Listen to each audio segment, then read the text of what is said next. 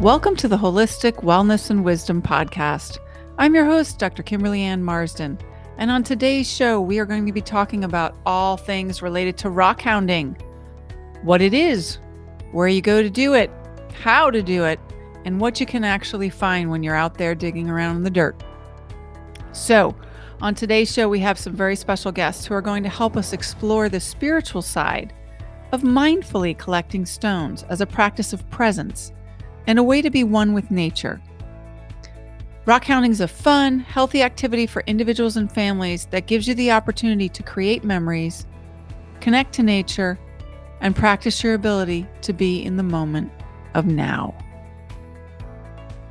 So join us. Here we go.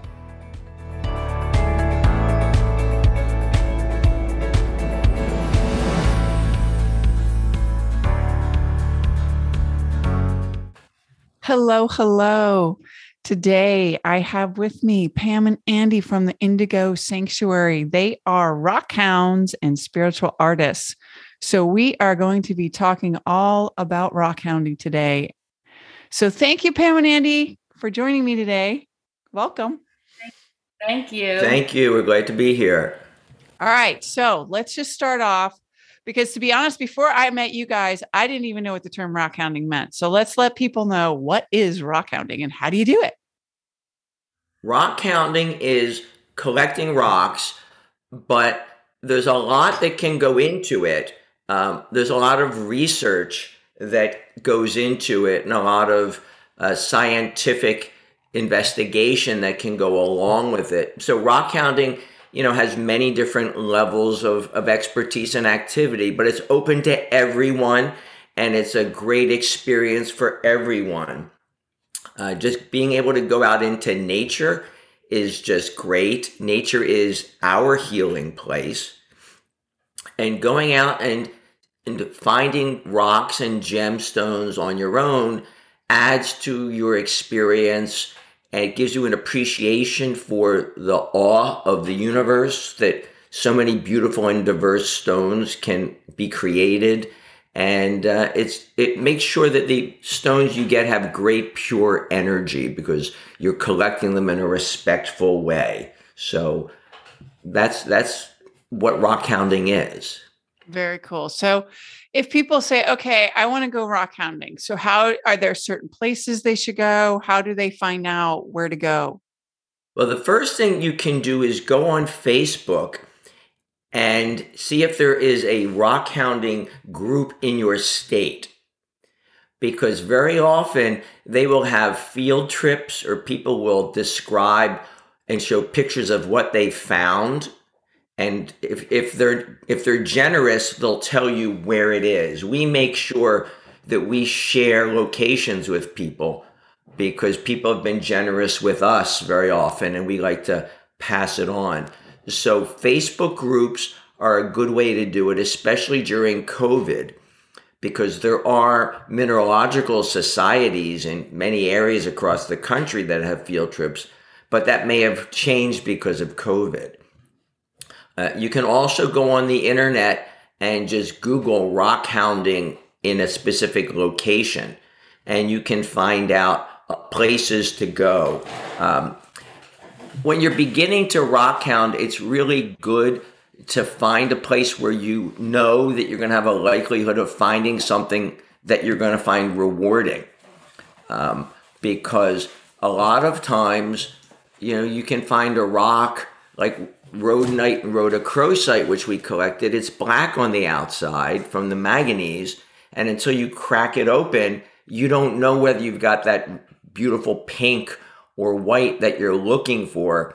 So there's a learning curve to it at times. But if you find a great place to go from someone's experience, then you're pretty much going to have a good experience. And there are a number of really good books out there. There's two series that we like. One is called A Falcon Guide, and they have different states, and you can buy them, and sometimes they'll give you even GPS coordinates for the site. So they'll tell you how to get there, what kind of vehicle you need, whether you need any special equipment. Like heavy hammers or whether it's just picking up and looking. And the other is Gem Trails.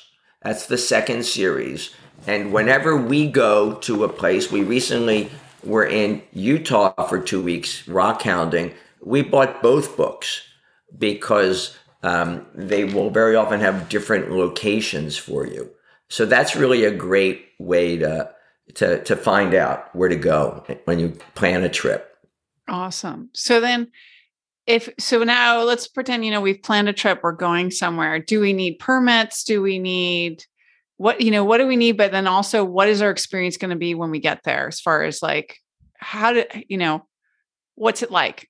Well, the question about permits is a really good one because there are rules of etiquette that rock hounds follow. And one is always respect private property.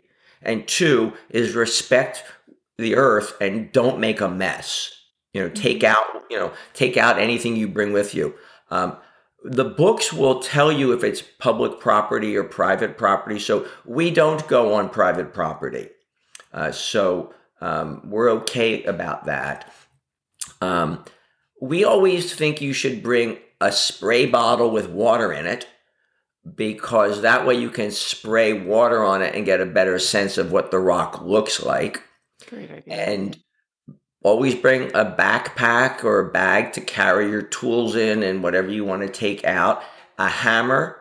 It doesn't have to be a rock hound hammer. It can be a regular hammer, and a screwdriver or a chisel, or even a garden trowel with the 3 prongs are really good too.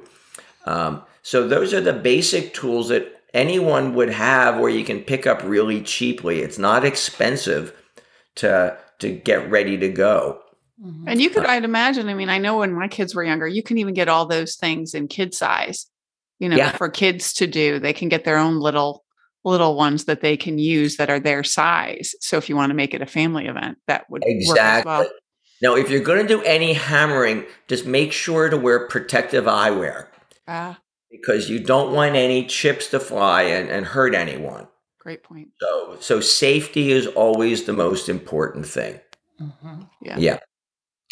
And it's very nice to go rock hounding in creeks. That's really a nice activity too. It's a little easier to do.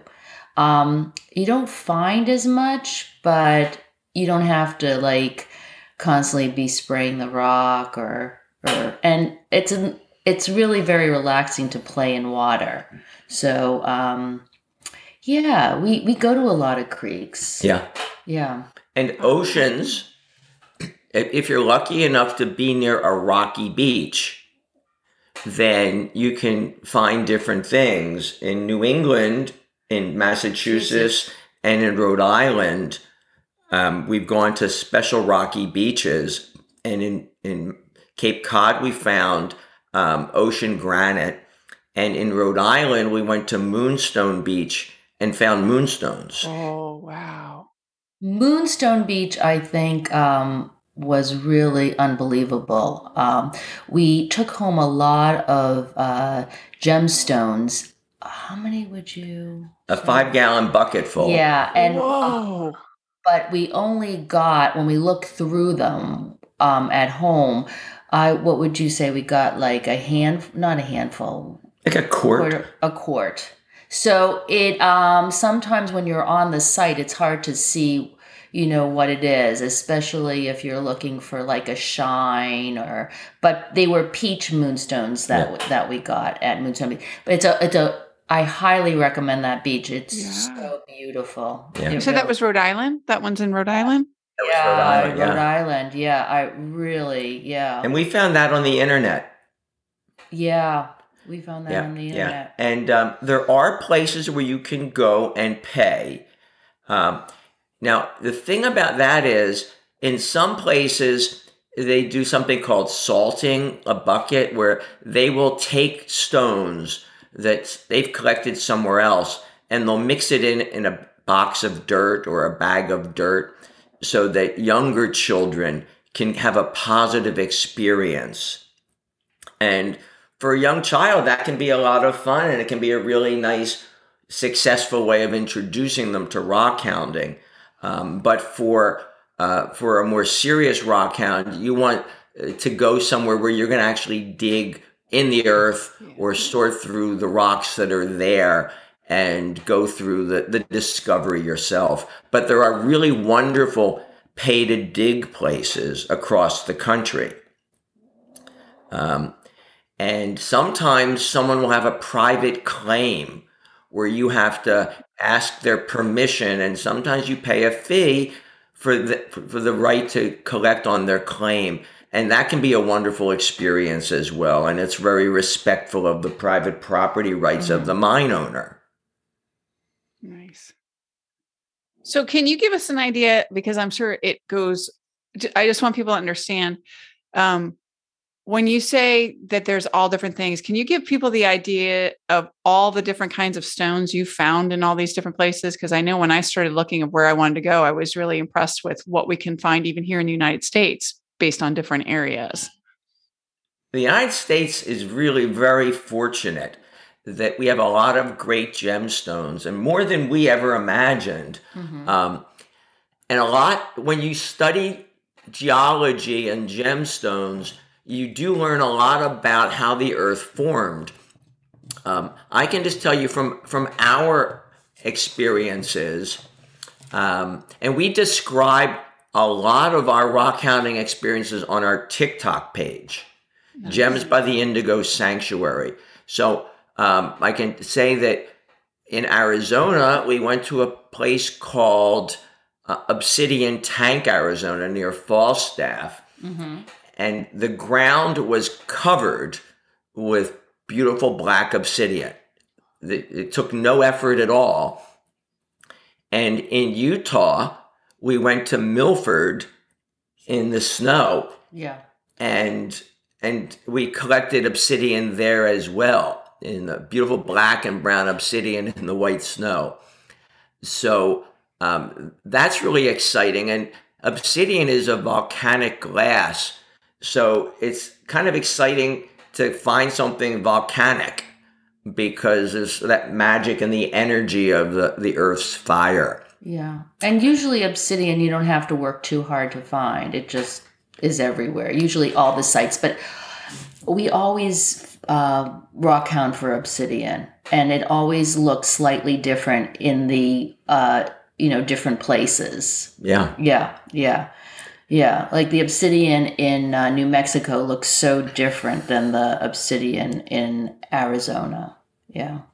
And so as far as diversity, I've seen a lot of like Lake Superior agates.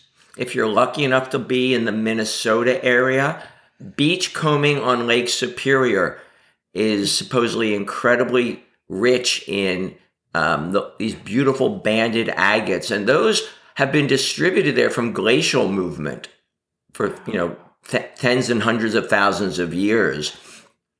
So there's going to lake shores can be really, really good. Lake Michigan has Petoskey stones and fossilized coral that you can find. In New Mexico, anywhere in the Southwest, if you're lucky enough to go there or live there, the Southwest is rich with many, many different kinds of gems you can find, whether it's agates or one of our new favorites is Picasso marble. Picasso marble is... I don't know what that is. Yeah. We have a YouTube on that. Cool. It has beautiful patterns. Yeah. It looks like Picasso paintings. Wow. So yeah. People really love agates. We're learning more about agates. It's not, it's very hard to learn about all the different agates. So and it's hard to find a really good agate. I think they're all pretty, but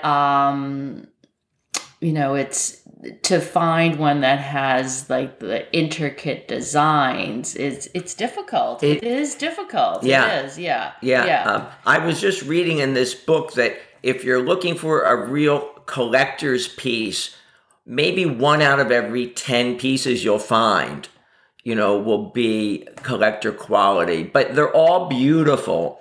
And we do appreciate the different things about each stone. They're all different and beautiful in their own way. But agates. Go ahead.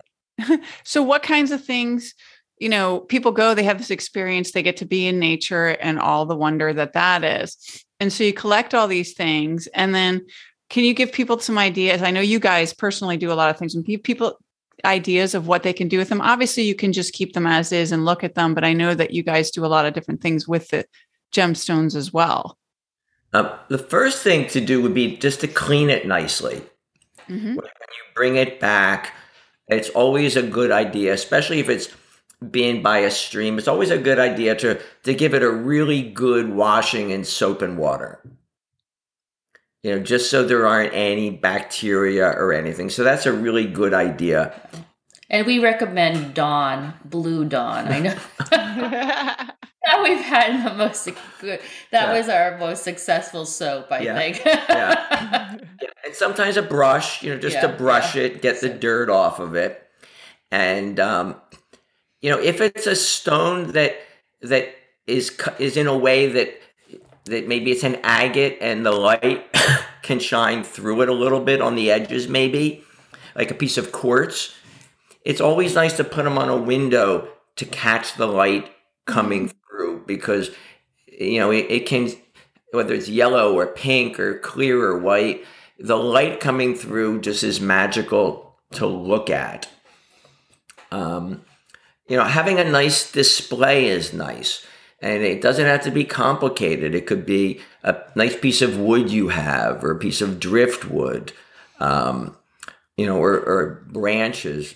Just, it's always nice just to set it up on something so that there's an intention on how to display it. And there's lots of, there's a beautiful Japanese art of stone setting, where stones are looked at, stone gazing. Certain stones have certain designs and there's certain bases. And it's not that there's that much work done to the stone. It's just having an eye for the natural beauty of the stone and setting it off in a beautiful display. So that's always nice. Mm-hmm, mm-hmm. And you want to talk about meditating? Yeah, we always meditate with a stone, and we stay with that particular gem for 30 days. So we don't, some people like doing a different stone every day, but with our experiences, we feel that you create a friendship with a gemstone, and it takes the body a while to unwind.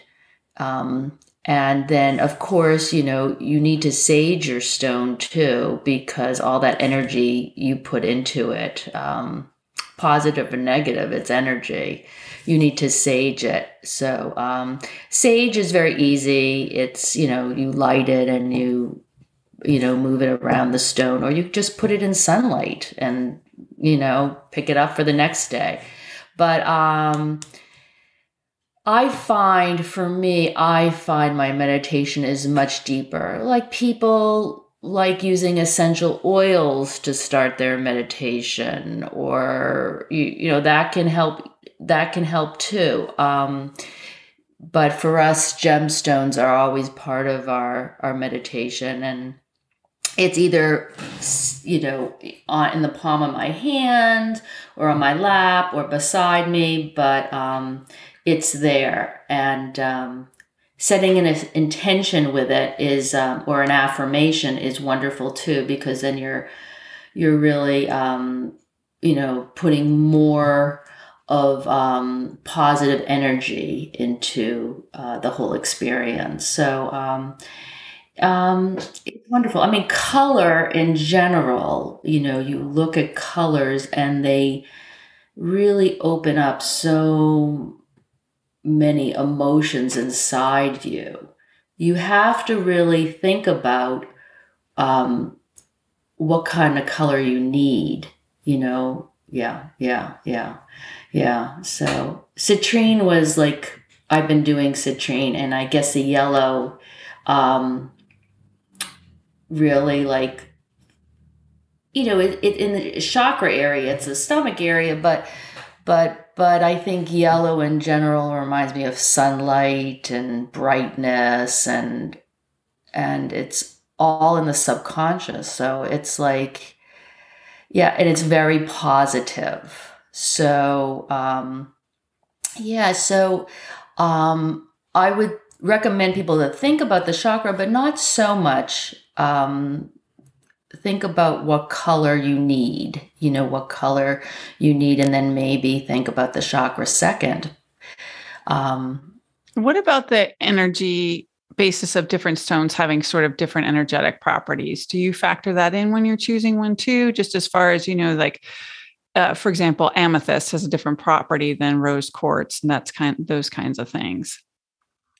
Yeah, I think it depends on the person, but people gravitate to purple. People love purple. They love purple. It's just something that people love. And blues. That's what we found with blues. Yeah. I tend to always go for a black stone. Black for me is very grounding. So I always, in our entranceway, we have black stones. That's feng shui. It's a protection stone. I think that you should go with your instinct first and then research it. That's my opinion, because I did have a yoga student who was having some difficulties, and I gave her a piece of rose quartz, and she said to me, the next session she came back, she said, Pam, that rose quartz really held me, and I felt like I was connecting to a higher power, the divine. And I thought, okay, if that's what she felt, that's true. Yeah, it's true. I went home and I researched it, and the exact words about rose quartz, you connect to a higher power, the divine. So she intuitively knew that that's what it was doing.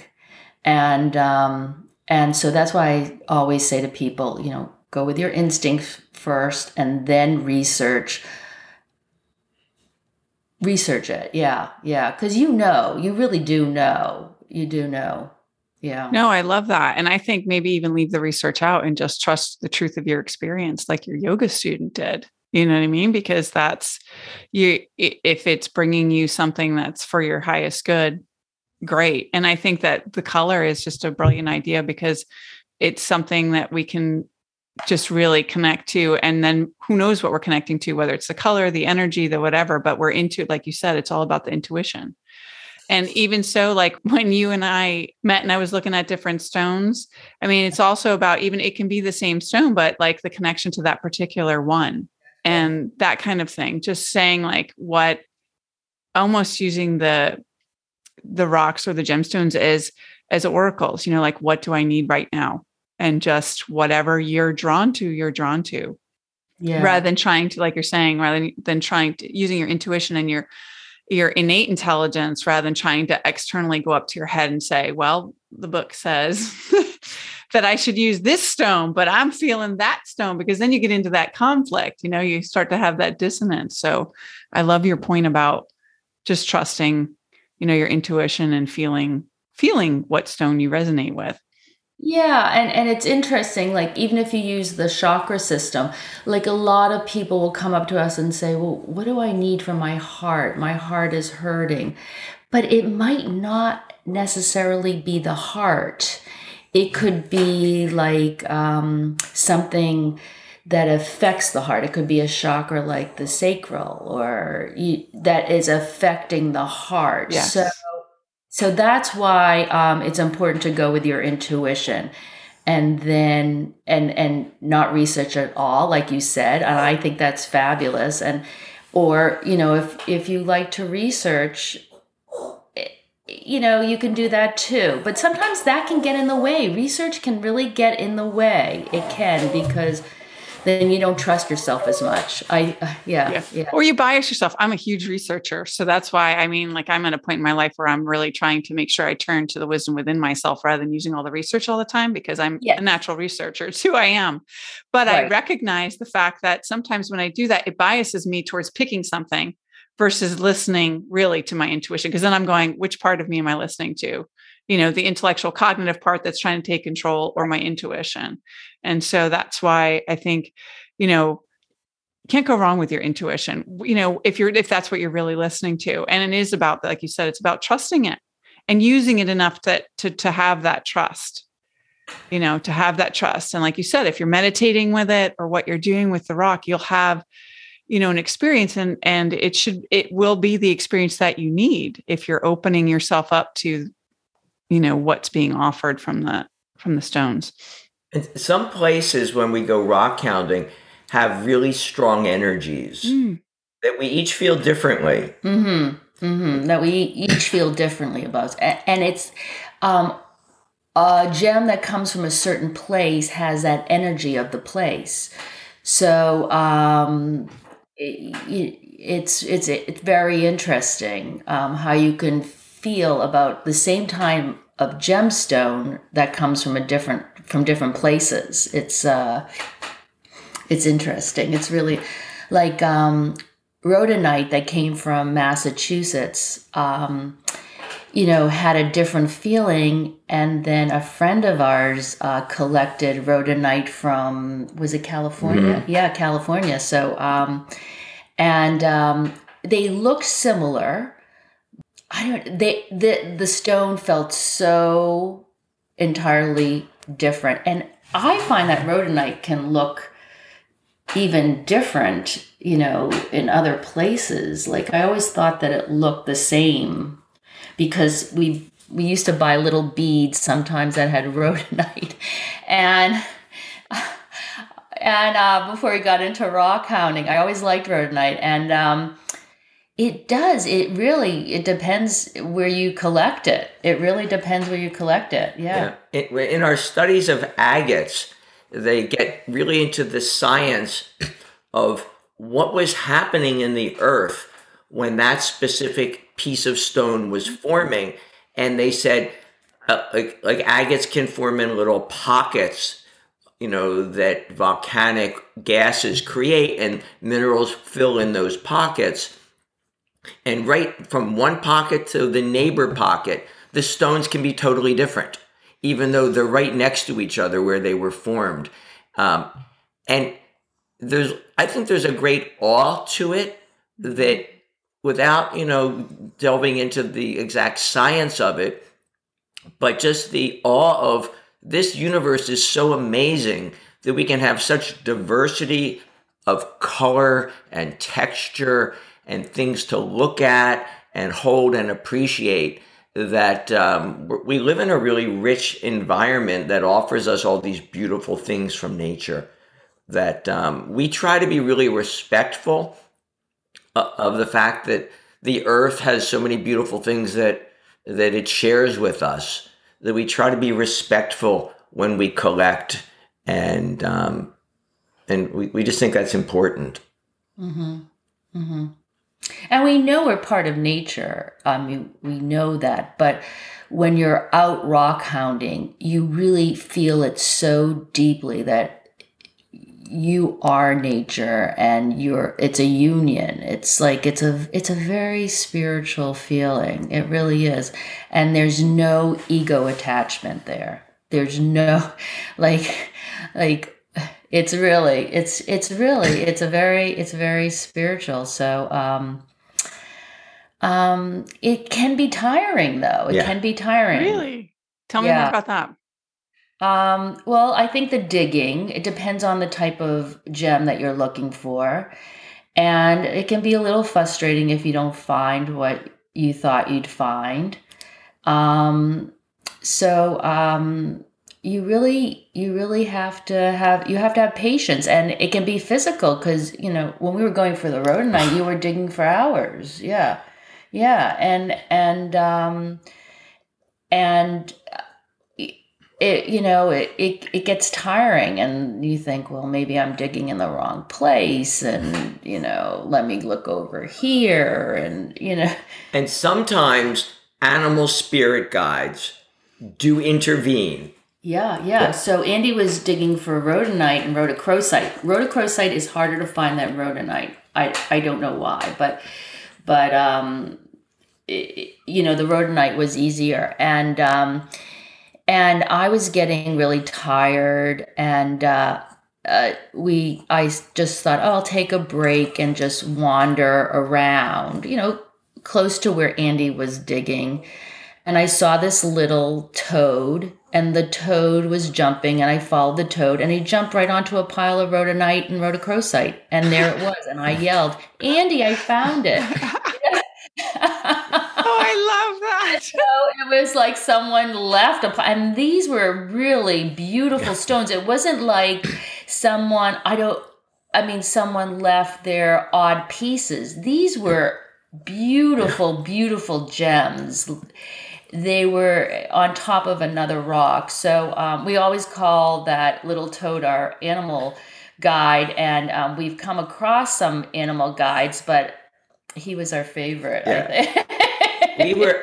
We went to Virginia, and we went to a place that was known for amethyst. And when we got there was this ginger cat. And it was a really friendly cat that was just following us really closely.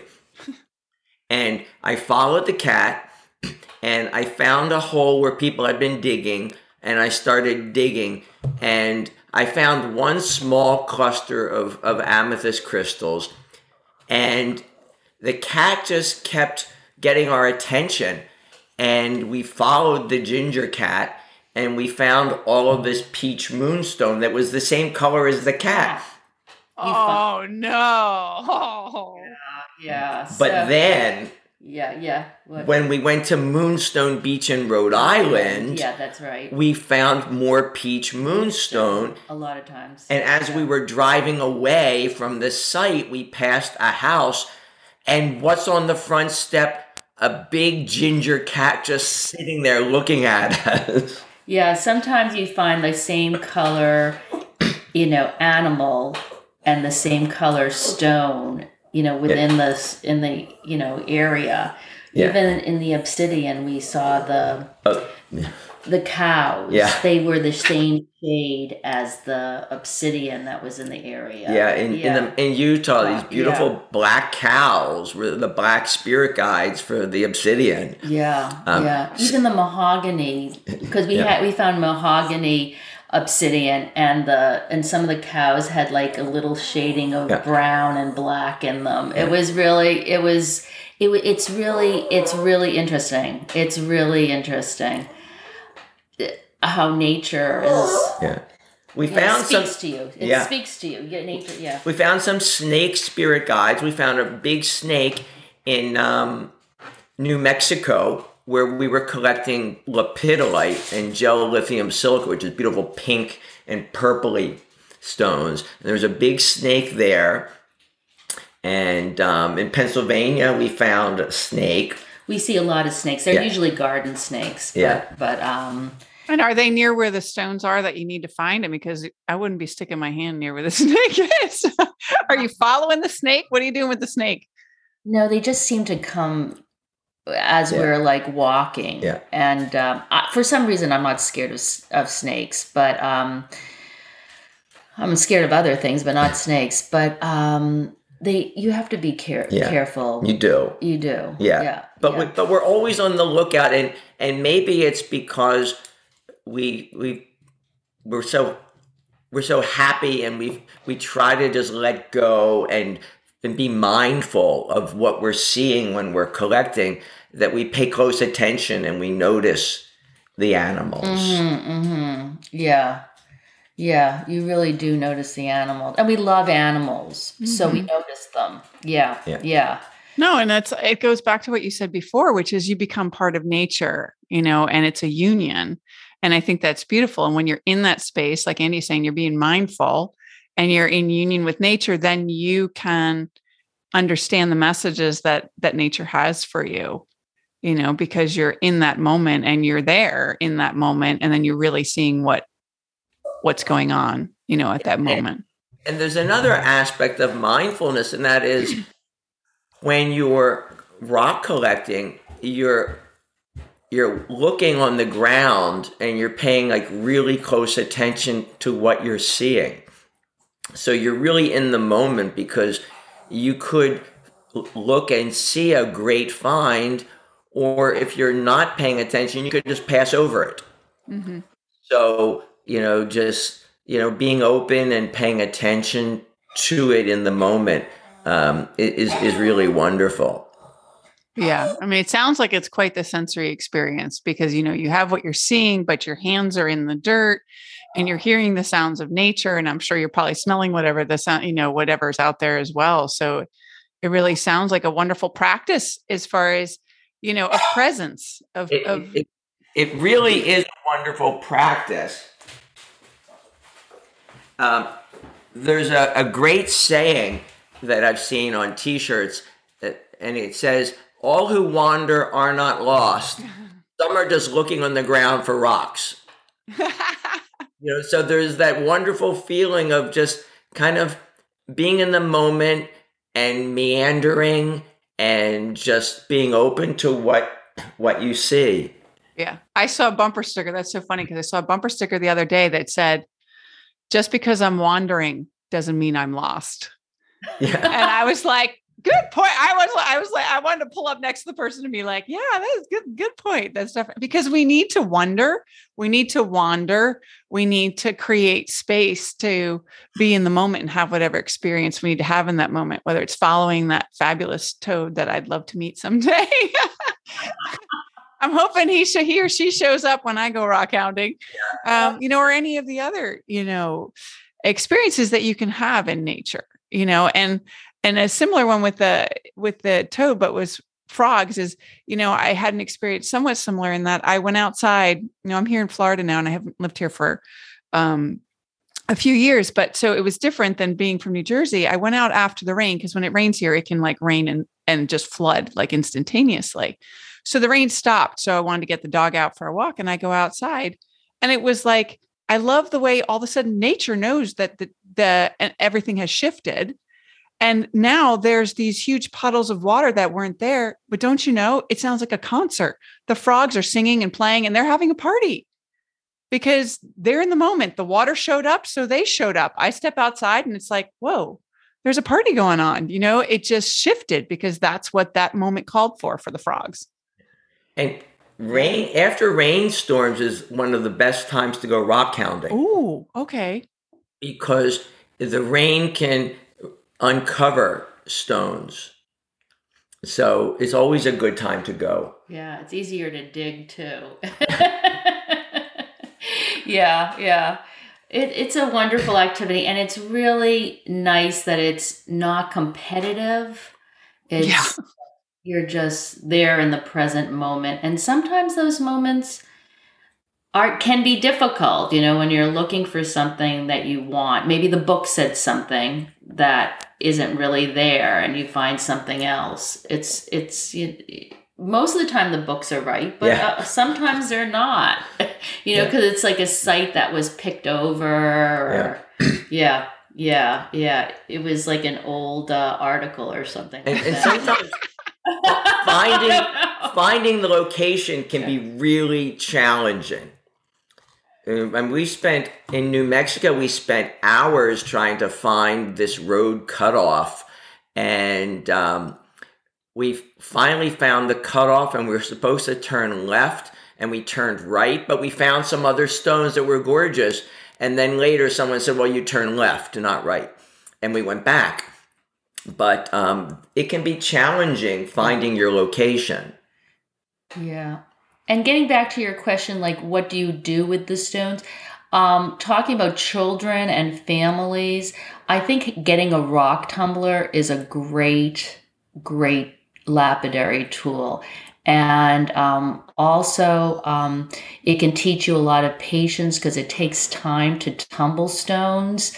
And if you find your own stones and you tumble them, there's like this deeper connection to it.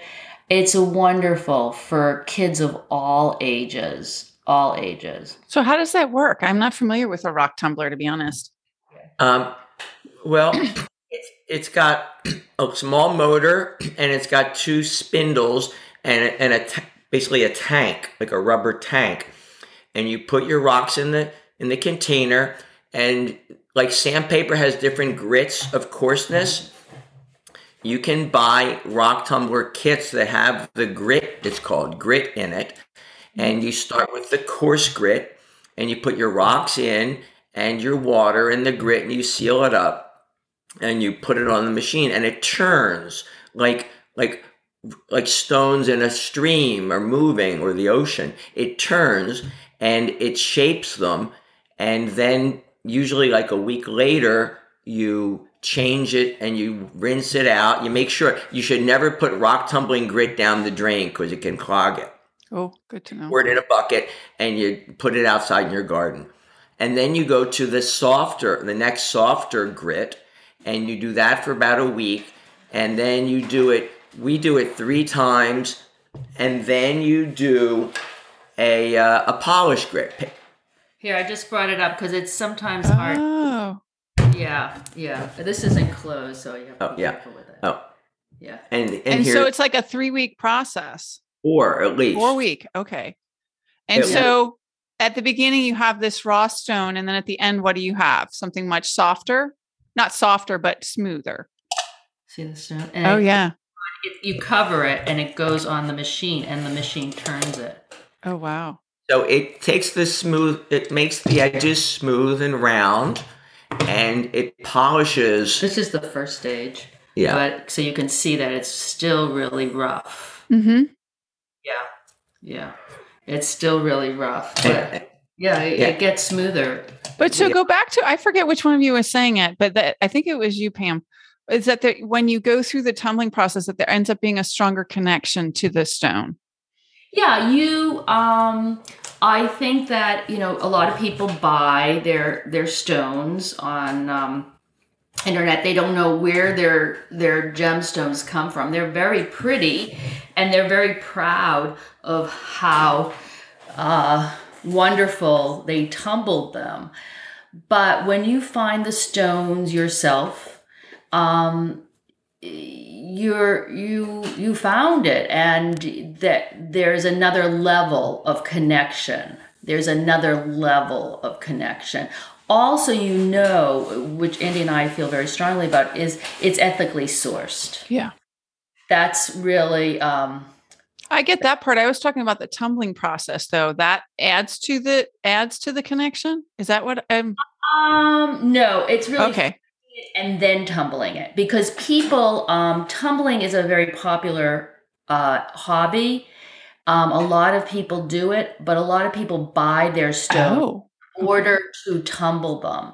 So when you rock hound and then tumble the stone, you're doing both. And yeah. And so that second process after you found the stone of tumbling it, because you're spending a lot more time sort of nurturing the stone, adds to it. Is that what that's what it feels like I'm hearing? For a palm stone, you actually you found the stone, you tumbled the stone. And, like any art or hobby, sometimes the stone doesn't come out as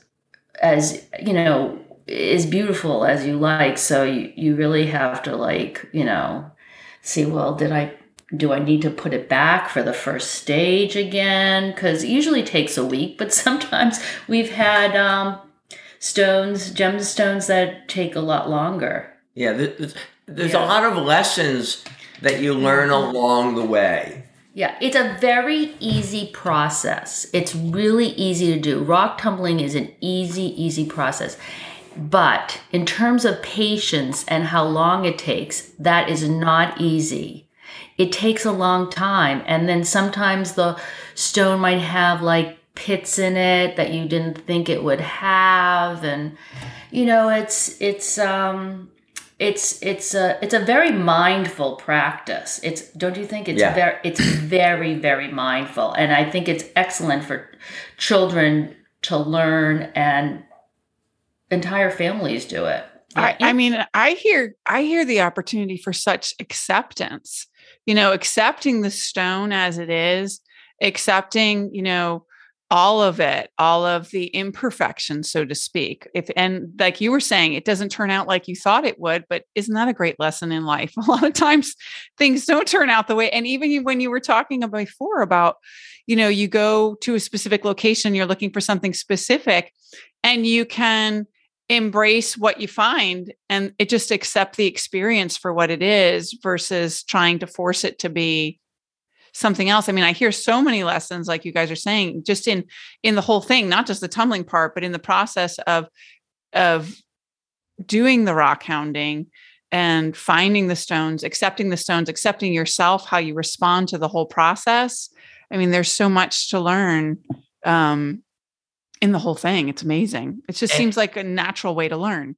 And it's a wonderful thing. You can do it solo or you can do it with others. And all of those experiences are rewarding. I think sharing it with others to us is more rewarding because you have, like Pam was saying, the energy you put into the stone when you find it and you tumble it.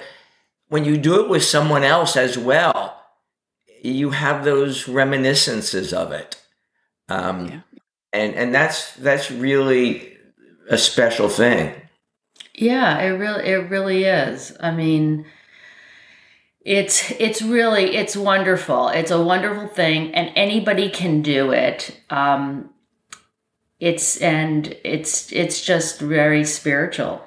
And there's a big, like Pam was saying, around the world, there's a big community of rock tumblers, and they do share their experiences and their encouragement.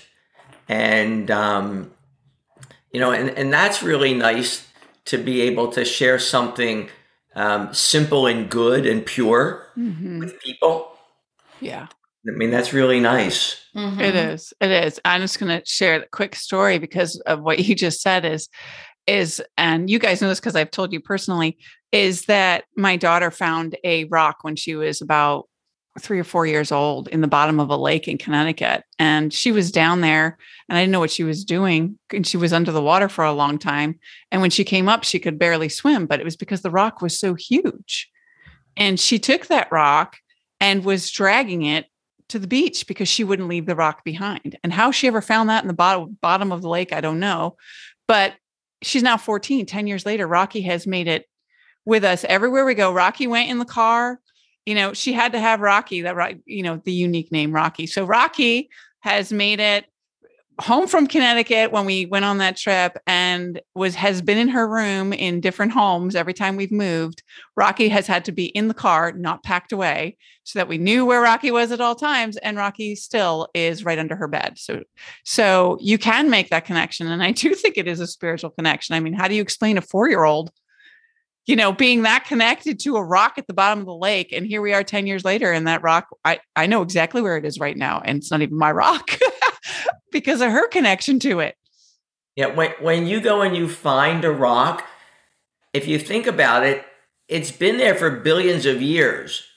And why is it that you came across and looked down and found it? It was as if, you could think it was waiting for me. Yeah. Yeah. Yeah. Yeah. It's fun. And we could probably do a whole program on rock tumbling. I am definitely going to do rock tumbling with my grandchildren. Oh yeah. Awesome. And rock hounding. Yeah. But it's really, because actually it's always difficult for me to wait for the end, process of rock being tumbled. We have other lapidary equipment that is probably a little harder to use, but it's faster. So that's easier for me. Well, so much great information. for today. And I think what I'd like to do now is create some sparks of wisdom and hear what you guys want to take all that and make it in a titrated down form. Do some tumbling. Sparks of wisdom. Oh, oh, oh, oh, oh. Sparks of wisdom. Oh, oh, oh, oh, oh, oh. Okay, Pam, let's hear it. Rock hounding is so much fun, and it's a great family activity as well. And we just love it, and we know you will too. And be open to the experience. It can be frustrating, it can be exciting, but be open to whatever experience you're going to have, and you'll be richer for it. Beautifully said. Pam and Andy, thank you so much for joining me today and educating us all about rock hounding. Can you let people know a little bit more about the Indigo Sanctuary as well as how to get a hold of you? Yes, the Indigo Sanctuary is it's a program that we established to help people find their spiritual daily home practice and get the most out of it. So we like to provide resources and information and guidance and products to help them with having a home sanctuary and a daily home practice.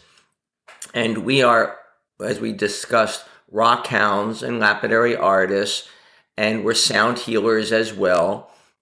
So we offer handmade 7-metal singing bowls and artisan products for home sanctuaries and malas for people to use in their home practice, and ethically sourced gemstones and crystals and gemstone and crystal jewelry and things of that nature. And our website is www.theindigosanctuary.com, and you can follow our rock hounding adventures on TikTok at Gems by the Indigo Sanctuary. And we're on Instagram at the Indigo Sanctuary, and on Facebook, the Indigo Sanctuary. And we welcome people to contact us if they have questions about home practice and home sanctuaries and sound healing and rock hounding. We welcome people to write to us, and we'll try to offer whatever advice and guidance we can. Well, thank you so much for all of that. It's always a pleasure to talk to you both. I just want to thank the listeners for listening and just remind you all that wonderful information Andy just gave you will be on the webpage, so you can just click right on the link to get directly to them. So until next time, be you, be love, and be present.